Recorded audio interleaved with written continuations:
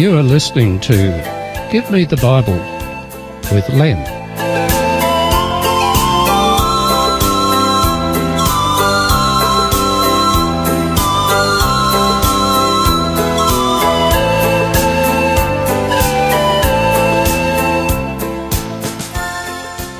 Today we're going to look at more evidence to see whether the Bible is a book to be trusted or not.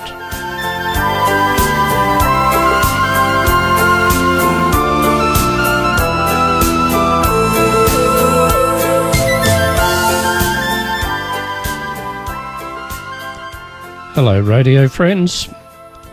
I'm so glad you could join me today as we continue looking at the evidence to see whether the Bible deserves to be trusted or not.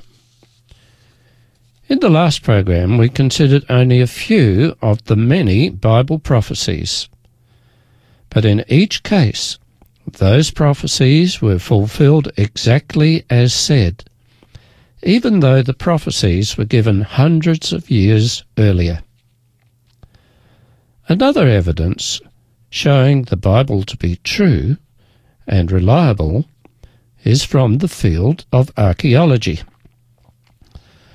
The Bible includes much of the early history of mankind, and it traces the history of one race of people, the Israelites, or Jews, as we call them today. We need to ask, is what is recorded in the Bible true, or is it made up? Is it believable or unbelievable? Are the events, places, and people recorded factual or just fiction? I'm aware that there are some skeptics who claim that the stories recorded in the Bible, where names, places, and events are given, are not factual. The skeptics say that those people, places, and events did not actually exist. They claim that the stories were given not as fact, but rather to provide some moral teaching. Archaeologists, that's people who dig up old ruins, have found many things, including inscriptions on stones and preserved clay tablets, which confirm places, people, and events as described in the Bible. It was following the discovery in 1799 of the Rosetta Stone, a slab of rock which had 3 types of writing on it, that much of the ancient languages could be deciphered and understood. The languages were Egyptian hieroglyphics, which is picture writing, Demotic Egyptian, which is more like current Egyptian script, and thirdly, Greek. In many cases, archaeologists have found towns or even cities named in the Bible, buried beneath the rubble where no towns or cities exist today. Just a couple of examples. Firstly, in 2 Kings chapters 1 and 3, it describes attacks, that's war, by the Moabites on the Israelites. The Israelites, or Jews, still exist today. But who are or who were the Moabites? Were they a nation or just fictitious names to enhance a story? In 1868, more than 1,000 years since the described Moabite-Israeli wars, a stone was discovered at Dibon, Jordan, which described those attacks just as the Bible had described. A second example. The Bible also tells of the Babylonian king, Nebuchadnezzar, attacking Jerusalem in 586 BC. Some writings on clay pots and other clay tablets, now known as the Lachish letters, found 36 kilometres north of Beersheba, have confirmed the Bible record. Third example. In 1948, the Dead Sea Scrolls were found. These old documents also confirm the other books of the Old Testament. I recently heard of a find of on an inscription on a stone mentioning the name David. Some critics refused to accept some of the things recorded in the Old Testament, including there being an Israelite king called David. However, the discovery of this ancient inscription confirmed that King David was one of the Israelite kings. Another stone was found bearing the name of Abraham, who had been a nomadic clan leader. The Bible records several stories of Abraham and includes his ancestral line. You can read about Abraham in the Bible's first book, Genesis, in chapters 12 right through to 25. And so on it goes. The more archaeological digs being performed, the more evidence turns up confirming what is written in the Bible long, long ago. There are now thousands of artefacts, inscriptions, and long-forgotten places unearthed by archaeologists supporting the biblical record. The archaeological evidence is undeniably powerful. So, if the prophecies have been reliable and archaeological records confirm what has been recorded in the Bible, it would convincingly suggest that the Bible is accurate and truthful. Now, there is another line of evidence pointing to the uniqueness of this grand old book. Although the Bible was written over a period of more than 1,500 years, and by more than 40 different writers, there is a cohesive unity in what has been written. What does that expression, cohesive unity, mean? It means that the themes are consistently similar. For example, in the book of Genesis, chapters 5 to 9, is recorded the story of a worldwide flood. There are many people now living who treat this story with unbelief, although there are many others, particularly in the scientific community, including paleontologists and geologists, who, because of their research and fieldwork, recognise that much of what has shaped planet Earth has been due to vast amounts of fast-flowing water, a mighty flood. The record in Genesis does not stand alone. The flood is mentioned in other parts of the Bible, although written by completely different writers and at completely different times. That consistency is also seen in how each of these different books making up the Bible speak about God. God is described as steadfast, mighty, compassionate, just, approachable, and good. Another example of this cohesive unity of the book is this. The Bible does not describe God as fickle, dishonest, or selfish.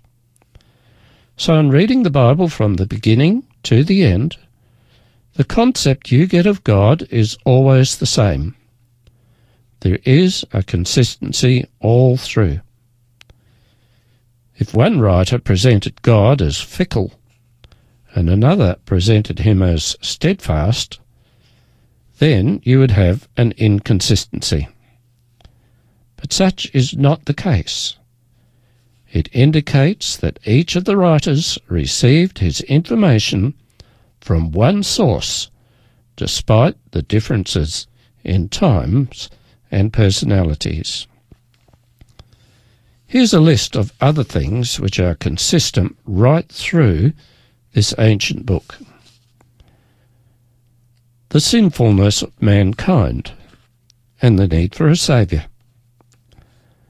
God's intervention in human history through the provision of his Son, Jesus, to be the Messiah. The facts about Jesus, including his miraculous birth, his sinless life, his death and resurrection. The continuing relevance of God's law.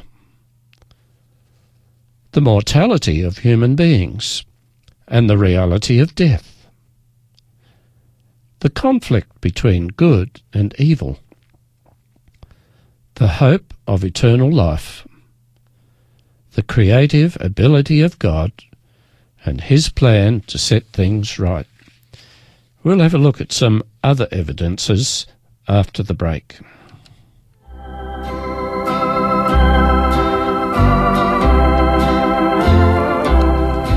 When my way groweth drear, precious Lord, linger near.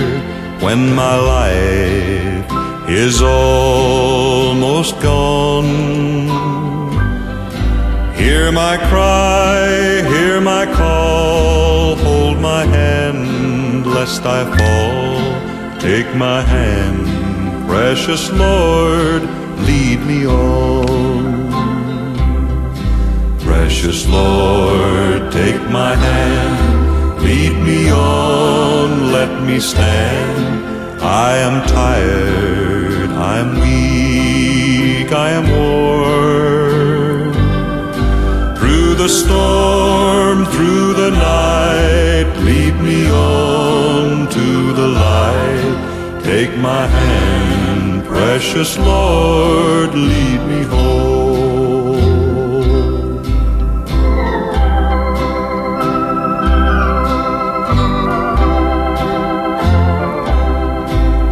My work is all done, and my race here is run.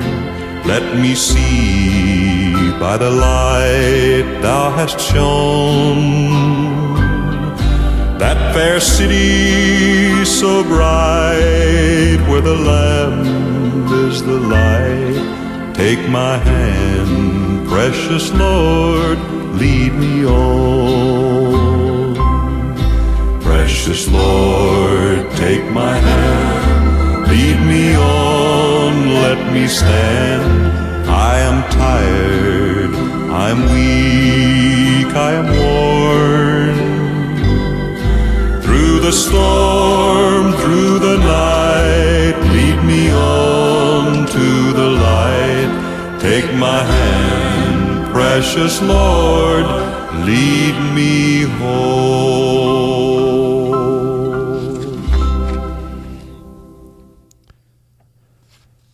There are two more evidences I would like us to consider. Evidence that suggests the Bible is a book to be trusted. The Bible has described certain events and the personalities involved. Recent findings have shown that what happened was exactly as the Bible said. There is an amazing accuracy. In the second program, I referred to what the prophet Daniel had to say about the major world empires, where he gave the sequence of world powers and what many people do not realize, animal-type symbols of each of their particular eras of influence. You'll understand this better when you think of the many of the sports teams, such as in Aussie rules football, and their use of animal symbols. There are the crows, the swans, the panthers, and so on. In the book of Daniel, the Grecian Empire was described as a leopard with 4 heads. A leopard is a swift animal. Under the leadership of Alexander the Great, the wars fought by Greece were very quick, and the conquests took place over a relatively short time. When Alexander died, at a young age, the empire broke up into 4 divisions, according to the description of the empire given centuries earlier. 4 heads, 4 sections of the empire. Another example, you've probably heard that it was once believed that the earth was flat. Ancient maps showed this, and sailors were fearful that if they went too far out to sea, they might drop off the earth and never be seen again. In 1492, Christopher Columbus demonstrated that the earth was a sphere and set out to go east by sailing west. In doing so, he discovered the continent of North America. Although his voyage was not a roaring success, nevertheless he did show that the earth was round or spherical. Yet, 2,000 years before Columbus, in the book of Isaiah is recorded, and that's in chapter 40 and verse 22, that the earth is a circle. These examples show the Bible's unerring accuracy. The last evidence I'd like to present to you today is about Jesus the Christ, or as we say, Jesus Christ. From the first Bible book, Genesis, there is reference to Jesus Christ as being the one who had become the world's Redeemer, the one who would break the chain of sin and would make it possible for mankind to live forever. You could say that Jesus is the constant theme of the Bible and the hope of mankind through the ages. But did you realize that among the many things said about him, that there are at least 9 statements from hundreds of years prior to it all happening that were made about the last few hours of his life and relating to the time of his death, and then about his resurrection? All those predictions were fulfilled, providing further evidence that the Bible originated from a supernatural source, God. Here's a list of those statements. I'll not give the Old Testament references today, but can provide them. One of them was that Jesus would be betrayed by a friend. 2, that he would be betrayed for 30 pieces of silver. 3, that the money, the 30 pieces of silver, would be used to buy a potter's field. 4, that he was led as a lamb to the slaughter.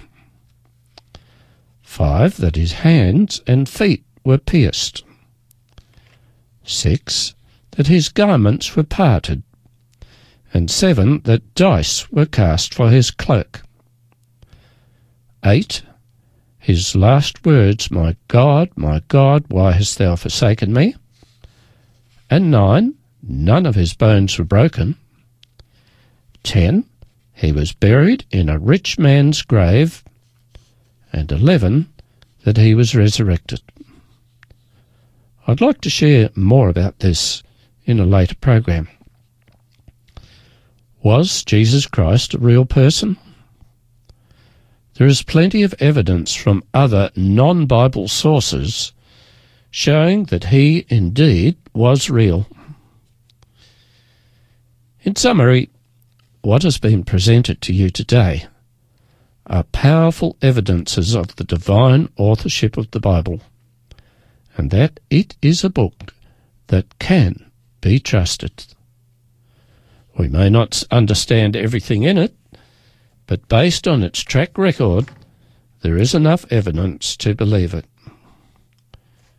To recap, we've considered the evidence from archaeology.